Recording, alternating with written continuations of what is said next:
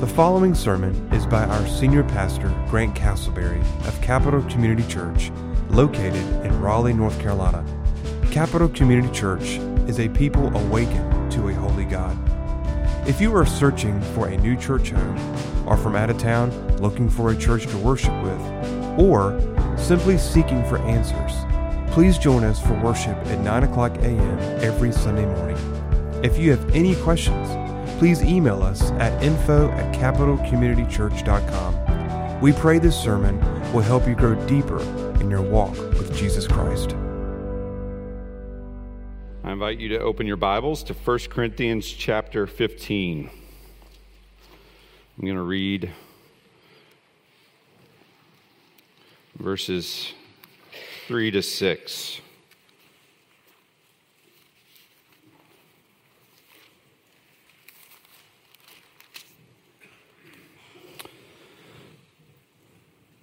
Paul says, "For I delivered to you as of first importance what I also received, that Christ died for our sins in accordance with the Scriptures, that he was buried, that he was raised on the third day in accordance with the Scriptures, and that he appeared to Cephas, then to the 12.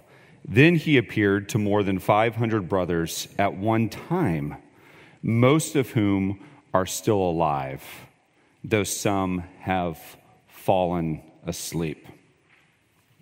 This morning, I want you to grab a Bible and put on your thinking cap. So if you're new to Capital, this is what we do, is we open up the Bible, we look at the Word of God, and we bring out what's in the Word of God, and we think about it, okay? And what I want to do this morning is I want to begin with the resurrection. The resurrection as a historical fact. And I want to reason from the resurrection all the way to your experience, okay? So I want to take what happened 2,000 years ago with the empty tomb, and I want to bring it to bear all the way to where you're at right now. But to do that, you're going to need your Bible, and you're going to need to use your mind, okay?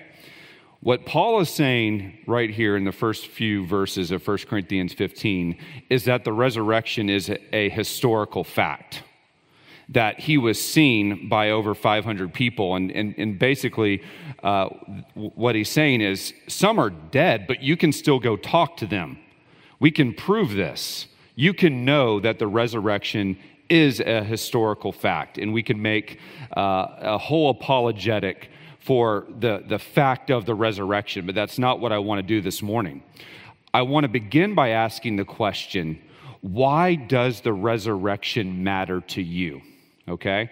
I'm going to ask and answer 3 questions this morning. That's the first one. Why does the resurrection matter today in the 21st century? Why does it matter?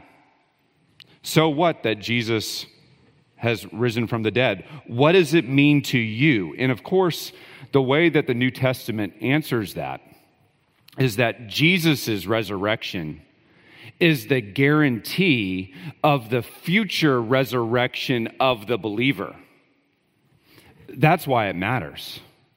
If it didn't mean anything else, we wouldn't be sitting here talking about that today.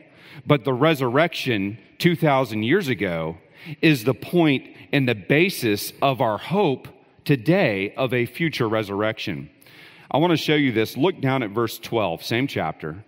Look at verse 12 and look at how Paul argues this, okay?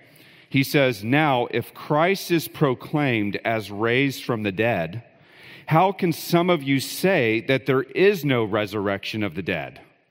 But if there is no resurrection of the dead, then not even Christ has been raised." Do you see the parallel he's drawing between these historical events?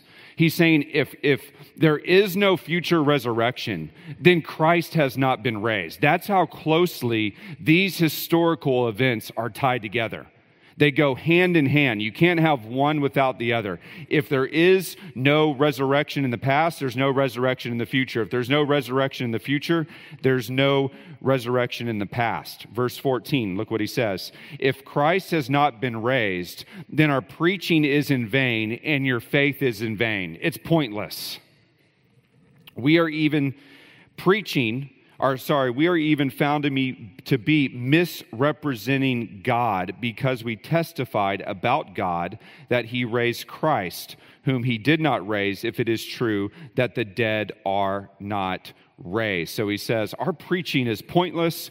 Christianity is pointless if there is no resurrection, either in the past or in the future.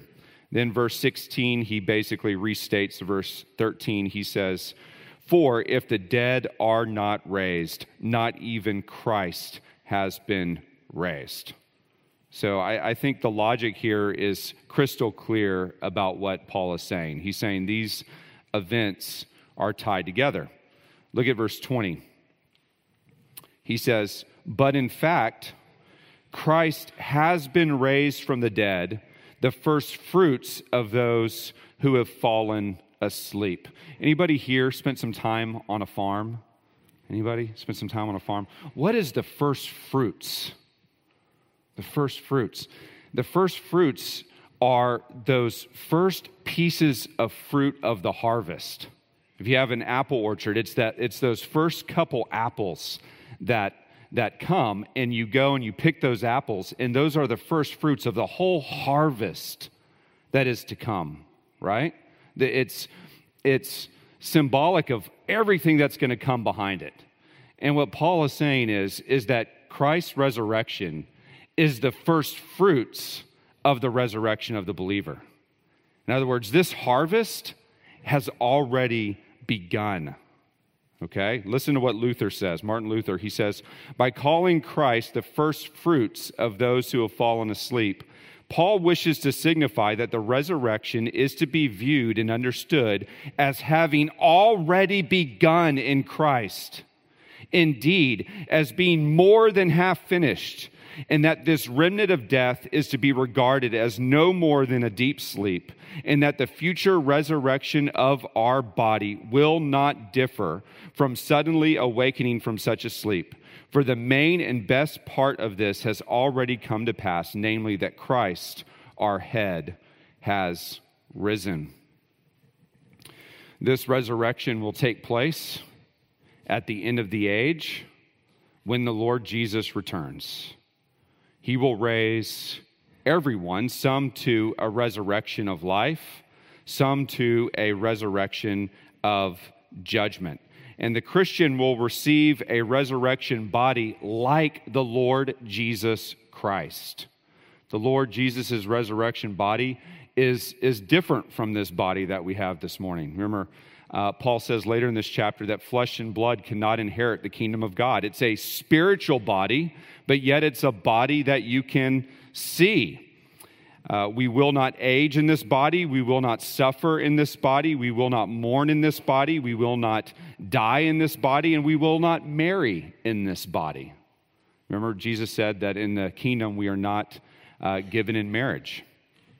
But we will still eat. I know some of you were probably worried about that. You remember Jesus on the shore with the disciples, with Peter and John, and he ate those fish, right? There's a connection with our current bodies, but yet it's a different body. It's a body like Christ had in the resurrection. This is what Sproul says. He says, our new bodies will be incorruptible, without decay, illness, pain, or death. There will be added power to our present bodies as they will be raised in honor, power, and glory. Our bodies will be fashioned to be like the glorified body of Jesus. And won't that be a glorious day when the Lord comes back and we are resurrected in these new bodies and we'll spend all of eternity with the Lord Jesus Christ. New heavens, new earth, no more pain, no more suffering. And you know what I think the best part will be is no more sin. Your struggle and my struggle with sin will be done. And it'll be perfect heavenly bliss forever with the Lord Jesus Christ. We will be holy as He is holy. So that's the answer to the first question. What is the significance of the resurrection for us? It's that it's the first fruits of our resurrection. It's the first fruits. The second question I want to ask is, how can you be sure that you will be raised in that resurrection? Okay? How can you be sure that you will experience that resurrection of life and not the resurrection of judgment? Did you know that the Bible says that you can be 100% sure right now that you will experience the resurrection in the future? That you can have 100% certainty? So how can we know right now that our bodies will be raised to the resurrection of life? And the answer is the indwelling Holy Spirit. The indwelling Holy Spirit in your life. I want you to turn to Romans chapter 8. Turn to the left to Romans chapter 8, just a few pages.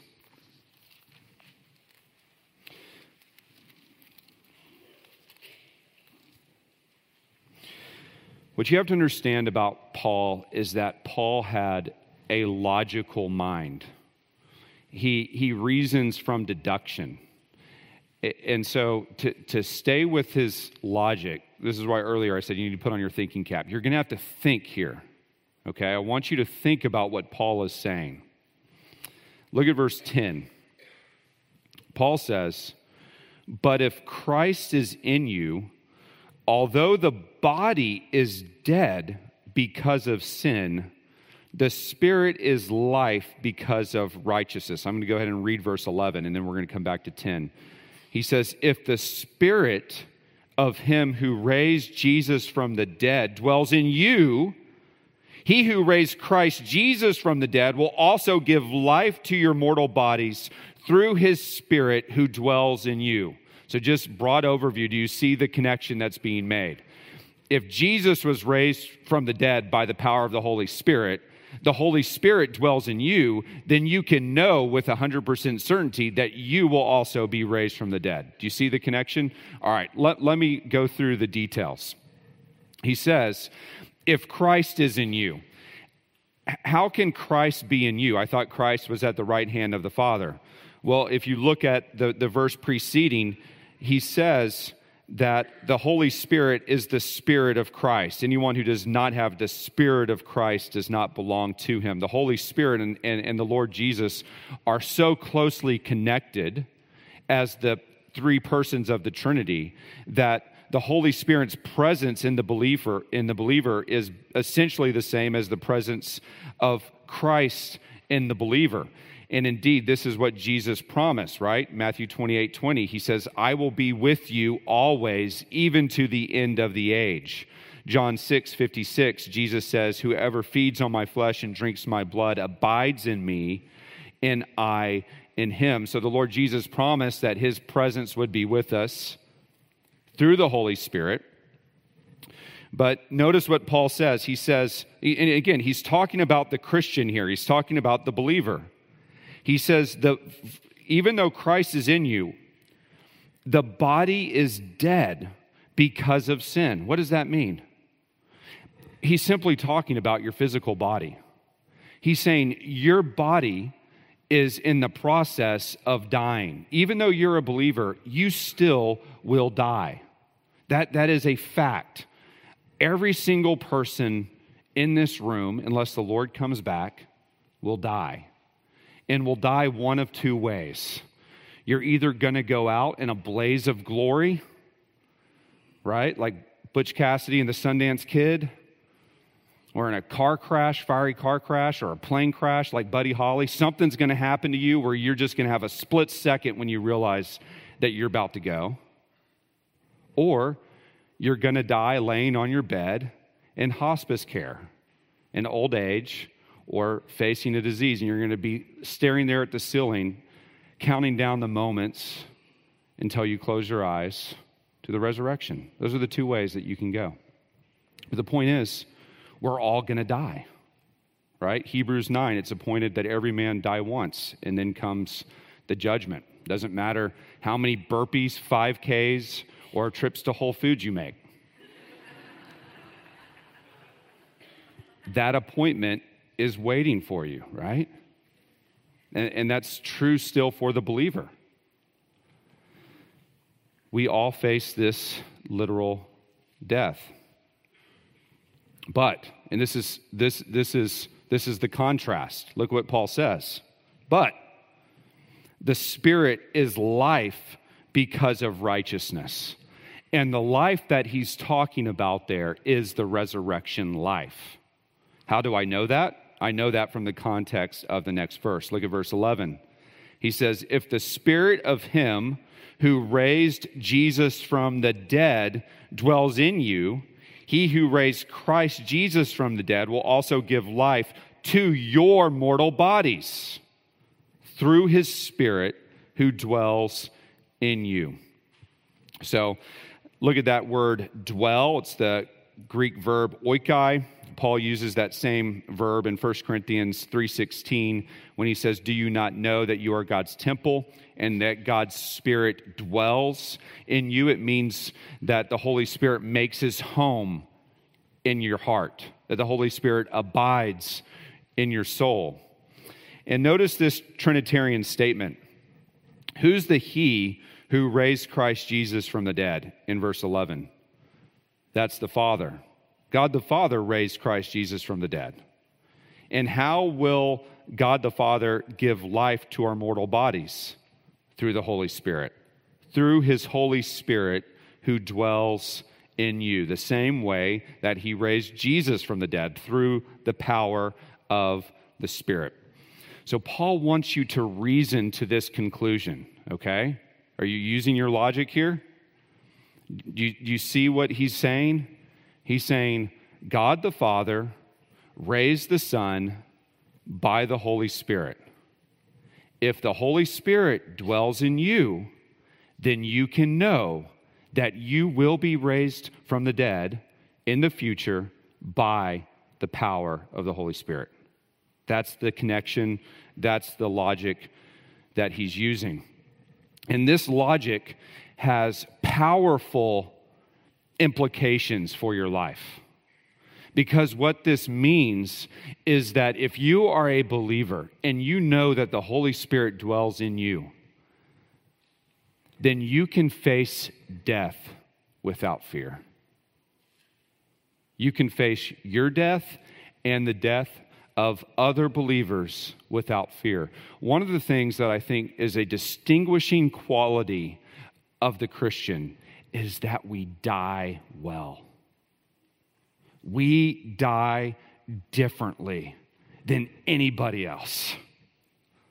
I remember when my grandfather, I was with him when he got the death notice there in the Houston Medical Center, and he just, after the doctor walked out of the room, he basically had weeks, maybe he ended up living 2 months after this. And he looked at me and he goes, well, Grant, you know, David in the Bible lived 70 years. I've lived 80. So I've been doing pretty good.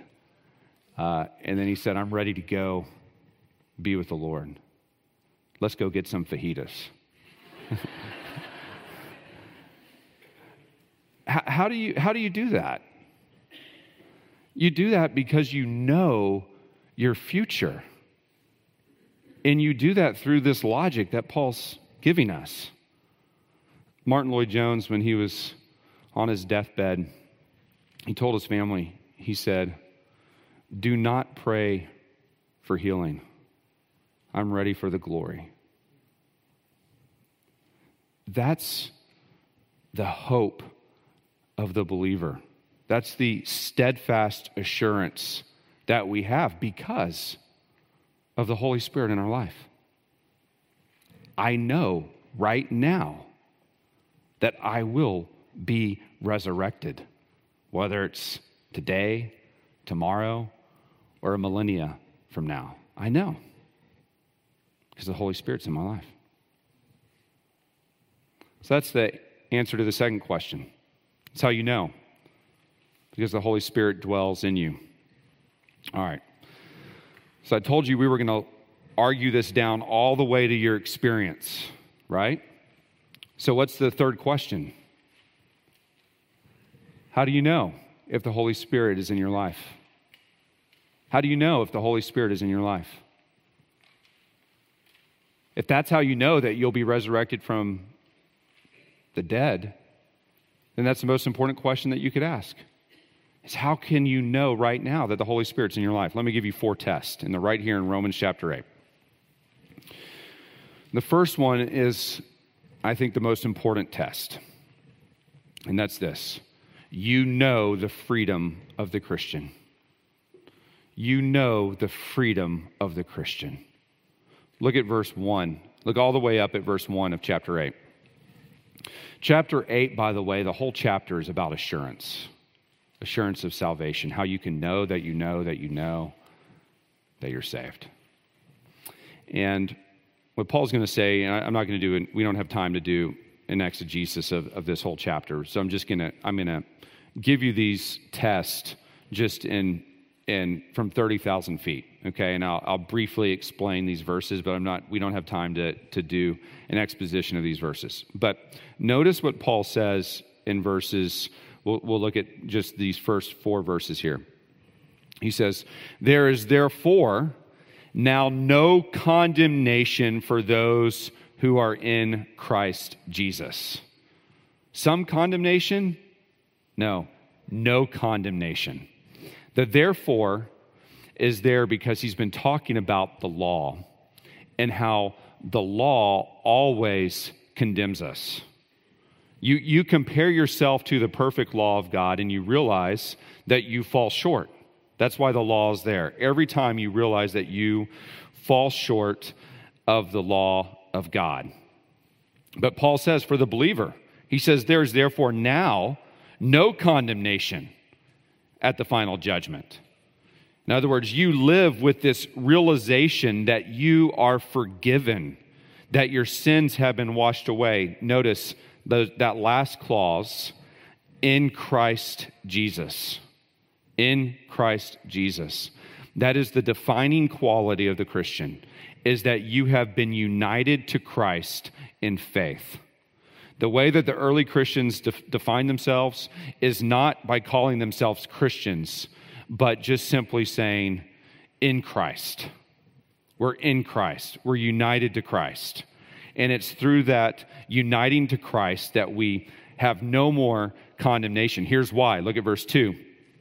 For the law of the Spirit of life, notice this work of the Holy Spirit in our lives, has set you free in Christ Jesus from the law of sin and death. Now, this is probably the most important thing I'm going to say this morning, so please listen carefully. The law of sin and death is very simple, and it is this. If you break the law of God, you will die. That's the law of sin and death. Doesn't matter how good you try to be. If you break the law, you deserve death. The wages of sin is death. James 2:10, if you stumble and you break the law in one point, you're guilty of all of it. What every other religion in the world tries to do is self-justification. Okay? There's no other religion in the world that has an atonement for sin. Every other religion says, okay, I know that you've broken the law, you've done bad things, but if you're really, really, really good enough, God will just kind of sweep these things under the rug and you'll get in. That's what every other religion does. But you know what? The law of sin and death says something else. It says, if you break the law, you deserve judgment. Right? I mean, who goes into a courtroom and you've committed a terrible crime, let's say, and you say, Judge, I know I killed somebody, but if I just pick up trash on the side of the road for the rest of my life, will you let me off? Would that ever work in a court of law? Of course not. So why would we presume to bring our good works into the courtroom of God? will never work. That's the law of sin and death. You sin, you deserve judgment, and you deserve the eternal death.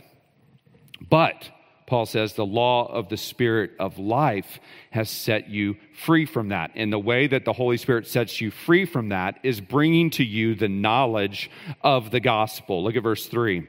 For God has done what the law, weakened by the flesh, could not do. Let me just explain that phrase very briefly. There's no problem with the law.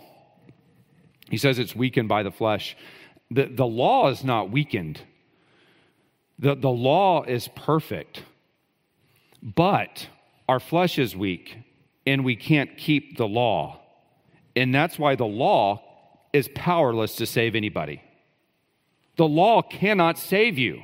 You cannot pull yourself up by your bootstraps before God by the law. The law simply condemns you. The law shows you that you have a problem. It's like going and getting an x-ray, and it shows you that you have a broken arm. You don't fix your arm by getting another x-ray. The law is the diagnostic that shows you that you have the problem. That's what the law does. The law can never save anybody because our flesh is weak. We sin. What happens if somebody puts one of those signs in their yard that says, "Get off my lawn"? I know what I want to do. Right? I mean, when you encounter a law, we desire to break the law, right? That's the flesh. Our flesh is weak. So Paul says, look, but God did what the law could not do. And this is one of the most beautiful phrases in the New Testament. This is the gospel in a nutshell. He says, by sending his own son in the likeness of sinful flesh and for sin, he condemned sin in the flesh. He sent his own son in the likeness of sinful flesh. In other words, in our humanity, not that he committed any sin. He never sinned. That's 2 Corinthians 5:21. He made him who knew no sin to be sin on our behalf, that we might become the righteousness of God in him. But he sent his son in the likeness of sinful flesh and for sin. In other words, for the purpose of paying the penalty for sin. And when Jesus was on the cross, God was pouring out the punishment that we deserved upon him. He was a substitutionary atonement. It was a payment that God was putting forth in order that our sin might be dealt with and God might be able to forgive us. And in that moment, when Jesus was on the cross, God condemned sin in the flesh because God is a just God and he simply cannot excuse sin. Next verse. This is where it comes to us. In order that the righteous requirement of the law might be fulfilled in us. This is what theologians call the great exchange that happens through faith. And here's what Paul's saying is he's saying, look, when you're united to Christ in faith, all of your sin is counted as cleansed by the cross. And all of Christ's righteousness, all of his perfect deeds are credited to you. All of that is given to you as a gift, so that when God forgives you, he's not just sweeping sin under the rug, but the righteous requirements of the law are fulfilled in us. And that can only happen through a bloody atonement that Christ accomplished, and that can only happen through faith in us being united to him. And so this first test, what the Holy Spirit does is he presses us into this reality of freedom, that you know that you've trusted in Christ, you know that you stand on his righteousness, and so you know where you stand with God. And when you sin, you aren't worried in that moment that you're going to be condemned to hell. That's why Martin Luther said, sin boldly. He didn't mean that we purposely go and sin. What he meant is that when we sin, we have a bold confidence of where we stand with God.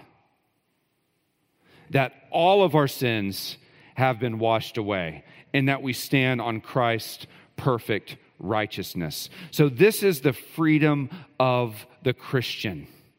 The freedom of the Christian is that you're not trying to earn your way to heaven, because you know that Christ already has. Now, some of you this morning don't have that freedom. And you don't have that freedom because you're not a Christian. You don't have that freedom because you are trying to earn your way to God. And every day you wake up and you think to yourself, I hope I'm good enough today. I hope tomorrow I don't commit some grievous sin that disqualifies me. If the way that you're planning on getting to heaven has anything to do with the first person pronoun I, you're not a Christian. It's because of what He has done. That's the freedom of the believer. How do I know that I'm saved? It's because of what He's done for me. His righteousness. His death on the cross for sin. And I know I'm united to Him in faith. And all of that is given to me as a precious gift. Doesn't depend on 1 ounce of my works. And the Holy Spirit impresses that upon your conscience. So that's the first test. 3 more quickly. Okay. 2, you walk according to the Spirit. You walk according to the Spirit. Look at the second part of verse 4. He says, who walk not according to the flesh, but according to the Spirit. The walk means the general pattern of your life. If somebody were to get a video camera and take a video of your entire life, how could your life be described? And what Paul is saying is that your walk is one of 2 ways. It's either after the flesh or it's after the Spirit. How do you know the difference? Well, Paul says in Galatians 5:19, he says, now the works of the flesh are evident. Sexual immorality, impurity, sensuality, idolatry, sorcery, enmity, strife, jealousy, fits of anger, rivalries, dissensions, divisions, envy, drunkenness, orgies, and things like these. I warn you as I warned you before, that those who do such things will not inherit the kingdom of God. Sounds like a reality TV show, doesn't it? But it is reality. This is the reality of people's lives. That right there is the reality, especially in this culture, just like it was in the culture 2,000 years ago. What Paul, I know that's a grievous list of sins, but that right there describes exactly who we are in the flesh. But the contrast is also true. If you walk according to the Spirit, this is the fruit of the Spirit. Galatians 5:22, the fruit of the Spirit is love, joy, peace, patience, kindness, goodness, faithfulness, gentleness, and self-control. So the question you have to ask is, which list defines your life? If you're looking at the video of your life, how you walk, which list defines your life?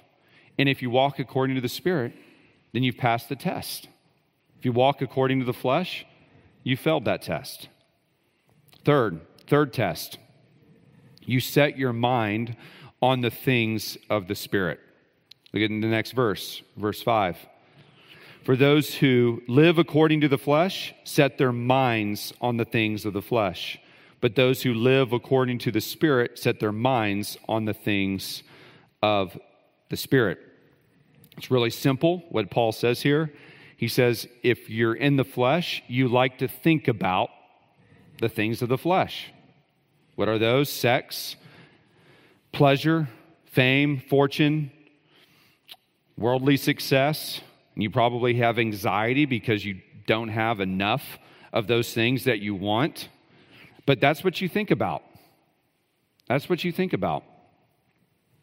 And I get just personally speaking, when I'm around someone and all they talk about are those things, that makes me really nervous because it means that that's all they're thinking about.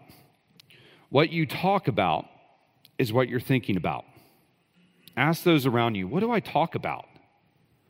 If you claim to be a Christian, but all you talk about are the things of the world and not spiritual things, you can't be sure that the Holy Spirit dwells within you. The mouth speaks what's in the heart. And those who live according to the Spirit, look what Paul says, they set their minds on the things of the Spirit. They think about spiritual things. They think about the Word of God. They think about the theology and the doctrines found in the Word of God. They think about Christ. They think about God. They think about the Holy Spirit. They think about the church. They think about the fellowship with other believers. They think about spiritual things. Here's the secret, all right? This is the secret to the Christian life, really to all of life in general. You are controlled by what you think about. What we think changes what we love, and what we love changes what we do. And that's why Paul says, be transformed by the renewing of your mind. Romans 12:1. The life of holiness begins in the mind. So, how do you know you're in the Spirit? You think about spiritual things. And then the fourth test is the inner witness of the Holy Spirit. And this is the most experiential, it's the most subjective, and it's the most unusual. I want you to look at verse 14. For all who are led by the Spirit of God are sons of God. For you did not receive the spirit of slavery to fall back into fear, but you have received the spirit of adoption as sons, by whom we cry, Abba, Father. Now look at verse 16. The Spirit himself bears witness with our spirit that we are children of God.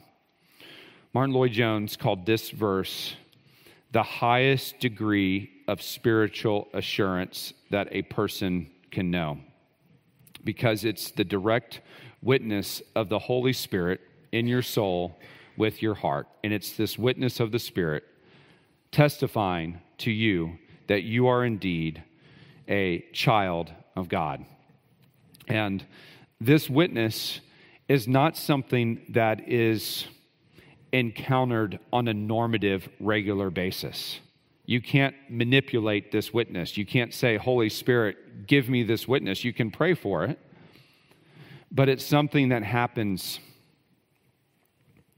rarely, where you experience the Holy Spirit flooding your heart and testifying to you that you are God's son or daughter. D.L. Moody said one time he was walking in New York City, and he said he had this experience like he'd never had before, and he was just walking on the street. He was thinking about the cross, and he said it was just like God flooded my heart with the love of God. Jonathan Edwards said one time he was riding in the woods, he got off his horse, and he was thinking about heaven.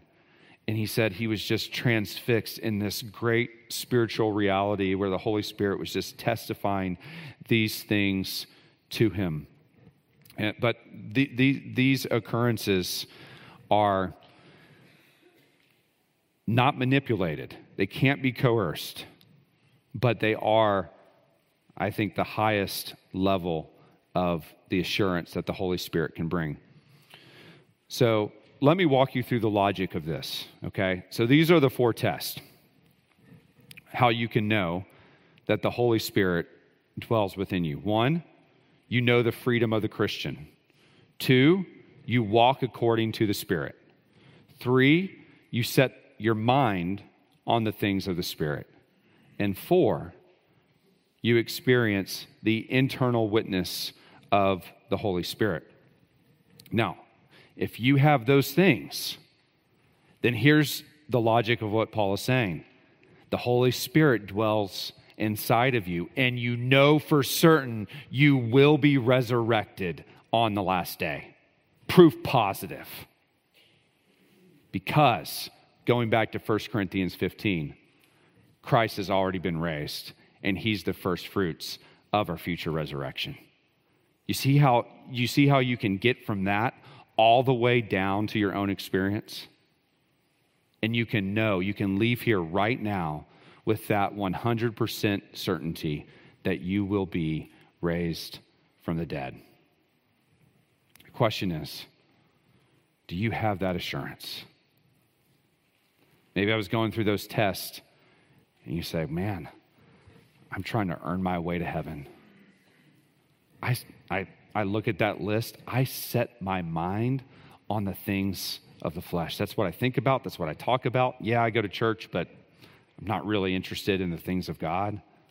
The pattern of my life is pride, envy, divisions, dissensions, sensuality, licentiousness, drunkenness. That's what my life looks like. It's not love, joy, peace, patience, so on and so forth. If that's you, here's the imperative. Believe on the Lord Jesus Christ, and all of your sin gone, and all of Christ's righteousness yours. And you can leave this morning with the great freedom of the Christian. That burden of trying to earn your way to God will be off your back.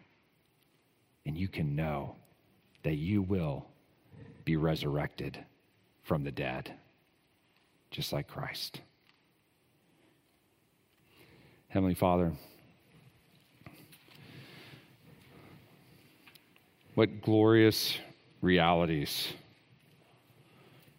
that these are real historical events, past resurrection of the Lord Jesus Christ 2,000 years ago, and a future resurrection of the believer. And then the guarantee of the Holy Spirit that those who are indwelt by the Holy Spirit will indeed be resurrected from the dead on that glorious day. And not just that, but the certainty to know that we are indeed indwelt by the Holy Spirit. You've spelled things out so clearly for us so that we can walk in complete assurance, facing the grim realities of death and everything else in this life, knowing what will happen in the future, that our bodies will be raised to life, immortality, forever and ever and ever. Amen. In Christ's name. Thanks for listening. For more sermons, information, and events, check out our website at capitalcommunitychurch.com.